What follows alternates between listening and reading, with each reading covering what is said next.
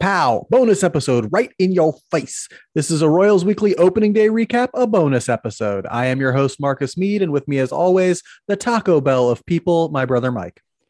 First, I do not recognize Taco Bell as the fast food taco authority. So I'm the Taco Johns of people, please.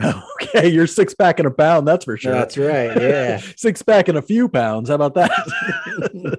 The Royals are on pace now to go 162-0, everybody, after an opening day win today. So we're coming at you with a bonus recap episode. Why not? We got time, at least 20 minutes or so. And so we're definitely excited. We think they're definitely going to the playoffs, probably the World Series. If they make it to 162-0, they're definitely getting in the playoffs. So start buying your World Series tickets now, Mike says. Yep. Mike, how do you feel about how the boys in blue played today?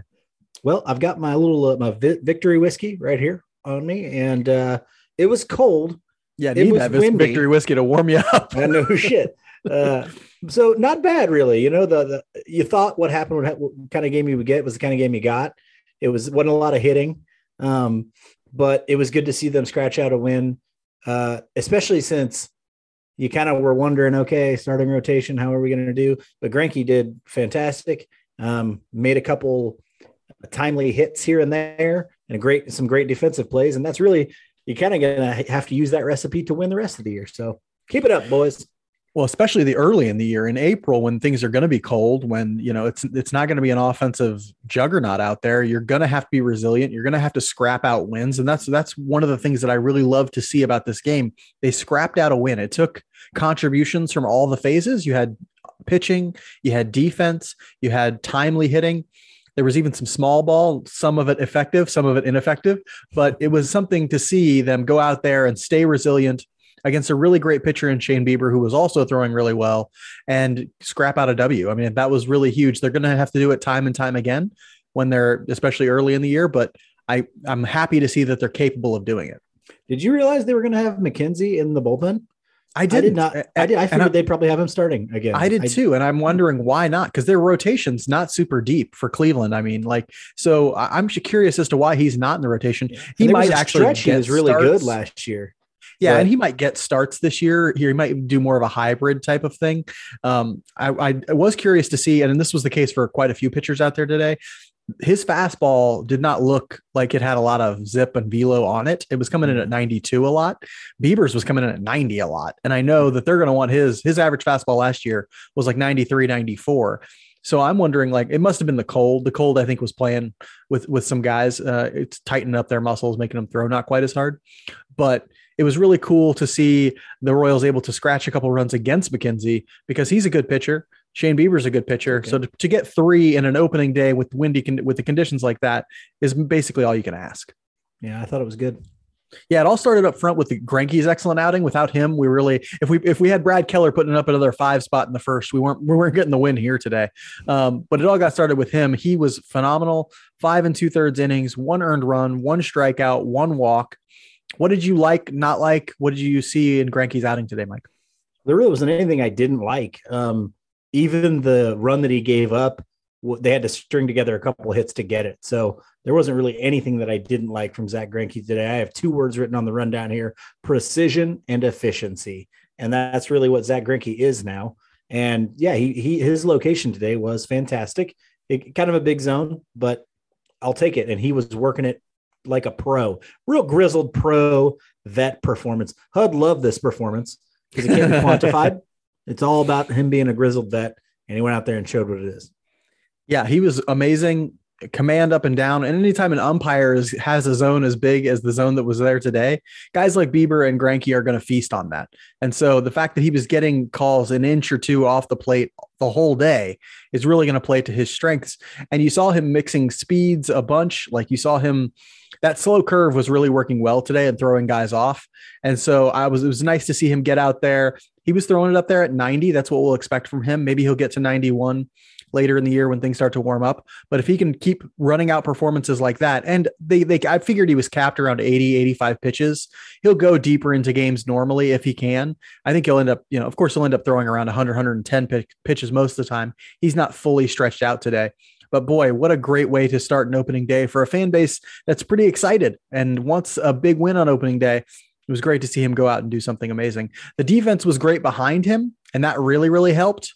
There was some slick defense played out there. Nicky Lopez made an amazing catch. Bobby Witt Jr. had a great backhand play deep in the hole. Michael A. Taylor was solid in the outfield on a very windy day, a tough day to play outfield out there. Benintendi did okay on a couple. He did okay too. You saw the left fielder for Cleveland essentially give the Royals their first run. It was so windy and difficult to judge fly balls today. The Royals outfield did a great job with it. If this team plans to have success, they need to play this kind of defense all year. What do you think this defense will mean for the young pitching staff as we continue into the year? Yeah, and they were able to get an early double play in that first inning as well. I thought it was really good. There were some maybe one or two small things in the infield, a throw to first at one point that would have completed a second double play that we kind of short hopped to. Mondesi short hopped it to first. Yeah. But, they were very, very good. Witt made a great play over by the tarp. Yep. So if it stays this solid, it's really going to then be about our starting pitchers throwing strikes. And Zach Greinke threw a ton of strikes today. I had to listen to, I think, the first part of the second inning on the radio. And at the time I was listening, they said, he's thrown 29 pitches so far, 22 of them for strikes. I mean, that doesn't happen in a Royals uniform. Not for a while. Not since he was here last time. So if they can pour in strikes, and hopefully the defense that they see behind them makes them pour in those strikes, make them go, I don't have to strike out everybody. I just have to throw strikes. My stuff is good enough in the zone, and my defense is good enough to get outs. And I think you're going to see that from like Daniel Lynch. I think he's just always kind of got that mindset. Lynch is a strike thrower in his mind, if not in his mechanics. And so I think you're going to see that from him. I think Keller's going to try and do it. I worry a little bit sometimes that his stuff isn't tremendous. And so when he catches the middle of the zone, it can get hit pretty hard. But you're right. In Kauffman, with a defense this good, the formula is going to be, if they have to put the ball in play, make them put the ball in play.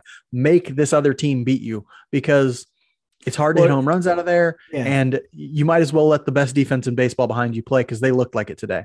And especially against an offense like Cleveland's. I mean, I was really like sphincter tightening when Jake Brentz was about to walk the catcher. I'm blanking on his name now, but the light hitting Hedges, Austin Hedges. Thank you. Yes. And I'm like, if you walk this guy, I am going to be pissed. So he throws him a fastball right down the pipe, and he gets a lazy pop fly. Like, come on. I sent a tweet, follow us at Royals Weekly on Twitter. I sent a tweet that was like, if you're a pitcher, walks are bad. If you're a pitcher facing Cleveland's lineup, walks are very bad. If you're a pitcher facing the bottom of Cleveland's lineup, walks are inexcusable. Yeah. You cannot be walking people who are the 6, 7, 8, 9 hitters in what is probably the worst lineup in the league. Right. And so, you can't be walking those kinds of people. But Brent's luckily recovered, got some strikeouts. It was classic Royals bullpen stuff. Sometimes it was a little dicey. It was a little walking on a razor's edge sometimes, but those guys have great stuff and can get outs. With the defense, I did want to bring up that Mondesi throw. There's a pattern starting to emerge. He threw one high to Carlos Santana. He went up and got it and came down on the bag. That was okay. Threw one in the dirt that caused a double play and to not be a double play. And he had some trouble throwing the ball in spring training too. And I'm starting to wonder, like, what's happening here? Mondesi throwing the ball from short to first. It's not looking great right now. Hopefully he recovers. Hopefully this doesn't turn into a thing for him. But overall, I think you're right. The defense was incredible, and it needs to remain that way for this team to have any sort of chance at 500. Of course, the moment of truth for everybody, the moment everybody wants to talk about, the big, exciting storybook moment was Bobby Witt Jr. Bottom of the 8th, he comes out, hits an RBI double to give the Royals the lead. Mike, what'd you think of that moment? Were you excited? I jumped off my couch personally. Yeah, we were very excited here. And I would call it the money shot, baby. It was just gorgeous. That was super exciting to see, because I think he was anxious early in that game. If you watch the first two batters, he swung at everything. He was swinging at everything, but Witt swung at 3 pitches to start the game, and then Bobby Witt Jr. immediately swung at the next 2. They were both out. It was like, calm down, everybody. Andrew Benintendi finally took the first pitch. That was the first time a swing hadn't taken place. He was a little wound up. You could kind of tell, but by that third at bat, he was laying off a pitch here. Okay, now this is the one I want to hit. He hit it. Even the one he grounded out on, you're like, man, he almost turned that into an infield hit. Like you mentioned it the other day. That one he almost turned into. Yeah, he's going to get a bunch of infield hits. I was thinking about. I thought you were mentioning the one he hit to short that had the 110 exit velocity. He didn't almost beat it out to the right side. Okay. Yeah. Okay. Yeah, he hit a chopper to the right side that he almost beat out because he's so fast. Yeah, they clocked it over 30. He hit one to short miles per hour. Unreal. Yeah, he hit one to short. I think in his third at bat that was clocked at over 110 exit velocity. It was the hardest hit ball all day. Right? It was a ground out, but it was the hardest hit ball all day. Yeah. And so, yeah, just you can see the talent. It's just pouring out of this kid. And the ball he did hit for his double was up at his shoulders. It was a breaking ball that I don't know what McKenzie was trying to do with it because it's 82 and it's up at his shoulders. He recognized it. He pounced on it and he crushed it into left field. Good for him. I'm so glad that he can get that pressure off his shoulders right away and we can just move on and watch him play baseball. But what a game he had. I do want to give a shout out to Michael A. Taylor and Nicky Lopez for what they did leading up to that run. Michael A. Taylor takes a walk to start that inning, which never happens, which doesn't happen very often. And then Lopez lays down a sacrifice bunt, which we can talk about the wisdom of doing such things. But on today, where the offense is so scarce, it was the bottom of the eighth. You can sort of say, you can maybe see why a sack bunt in that situation is beneficial. And it did ultimately work out. And so, great on those two, sort of getting the job done there. Nice job for them. And then Benintendi comes up after Witt, gets us another insurance run. Yeah, those two guys really had great days. Lopez and Benintendi both really had good days overall. So yeah, defensively, offensively, it was nice to see. The bullpen had a great day. I think they went 3 1/3 scoreless, which was great to see. Barlow carrying the load went to 1 1/3 or 1 2/3. He pitched the 8th and the 9th, but not both of them. Not I don't think full innings either one. The 8th wasn't a full inning, I don't think. Anyway, it was nice to see him do his thing out there.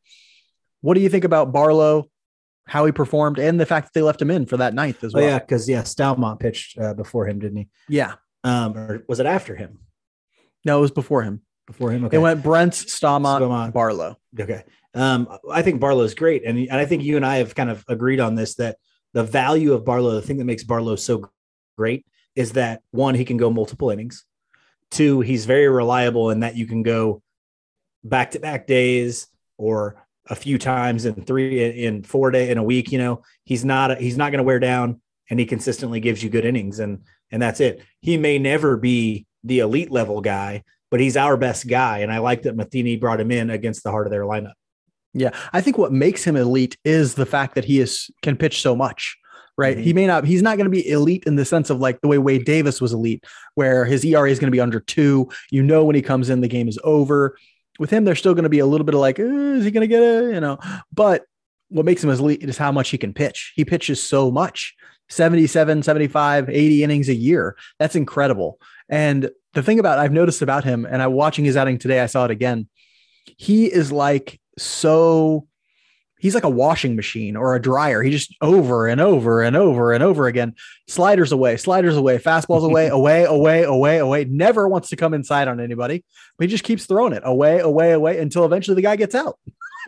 He either hits a fly ball to right field or he misses that slider, and that's it. It is wild to see how sort of just repetitive and over again he is, and yet he still gets all these outs. He's still very effective. And they mentioned this, I think, in maybe one of the very few spring training games they broadcast, but they said they were kind of asking guys on the team who's got the best pitch on the team, and several of them answered Scott Barlow's slider. And so if it's that good, keep throwing the damn thing. There are people who were like, you should throw your fastball more. And I'm like, I don't know. He throws it enough. His slider is the money pitch. Like that's the one you got to be going to as frequently as you can. And it's hard on somebody who only has 2 pitches. Although I say that, I saw a curveball today, a 77-mile-an-hour curveball or something. It wasn't a slider, or either it was a slider and he was just throwing it really slow, or it was a curveball, because he was throwing a pitch 83, 84, which I assume is a slider. And he was throwing another one that was 77, 78. I haven't looked at the StatCast data, but I'm guessing that 77, 78 ball is a curveball. And I'm guessing they register it as such, which is great to see because it was pretty effective for him too. There's no game tomorrow, but Mike and I will be out at Kauffman on Saturday to see Brad Keller take on Zach Plesac. And then Sunday, it'll be Chris Bubich against Cal Quantrill. We'll be out with our regularly scheduled episode Monday morning. Until then, follow us on Facebook and Twitter at Royals Weekly. I live tweet during most of the games, so you'll get lots of additional content, great additional content. There's also stuff that I put out, videos and gifts and content. Have you noticed this content that's coming out? It's been such a step up. I'm putting out gifts. I'm putting out videos, doing analysis right there on Twitter with big long threads. So if you want to follow us there, you'll see a bunch of cool stuff. Or on Facebook, I put it there too. Until then, we'll see you all next Monday, and be good to each other. Go Royals. There you go.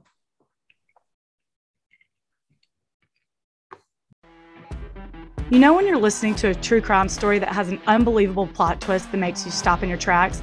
That's what our podcast, People Are the Worst, brings you with each episode. I'm Rachel. And I'm Rebecca. We're identical twins who love true crime cases that make you say, didn't see that coming, and we hate the people responsible for them. Listen to People Are the Worst now on Apple, Spotify, or wherever you get your podcasts.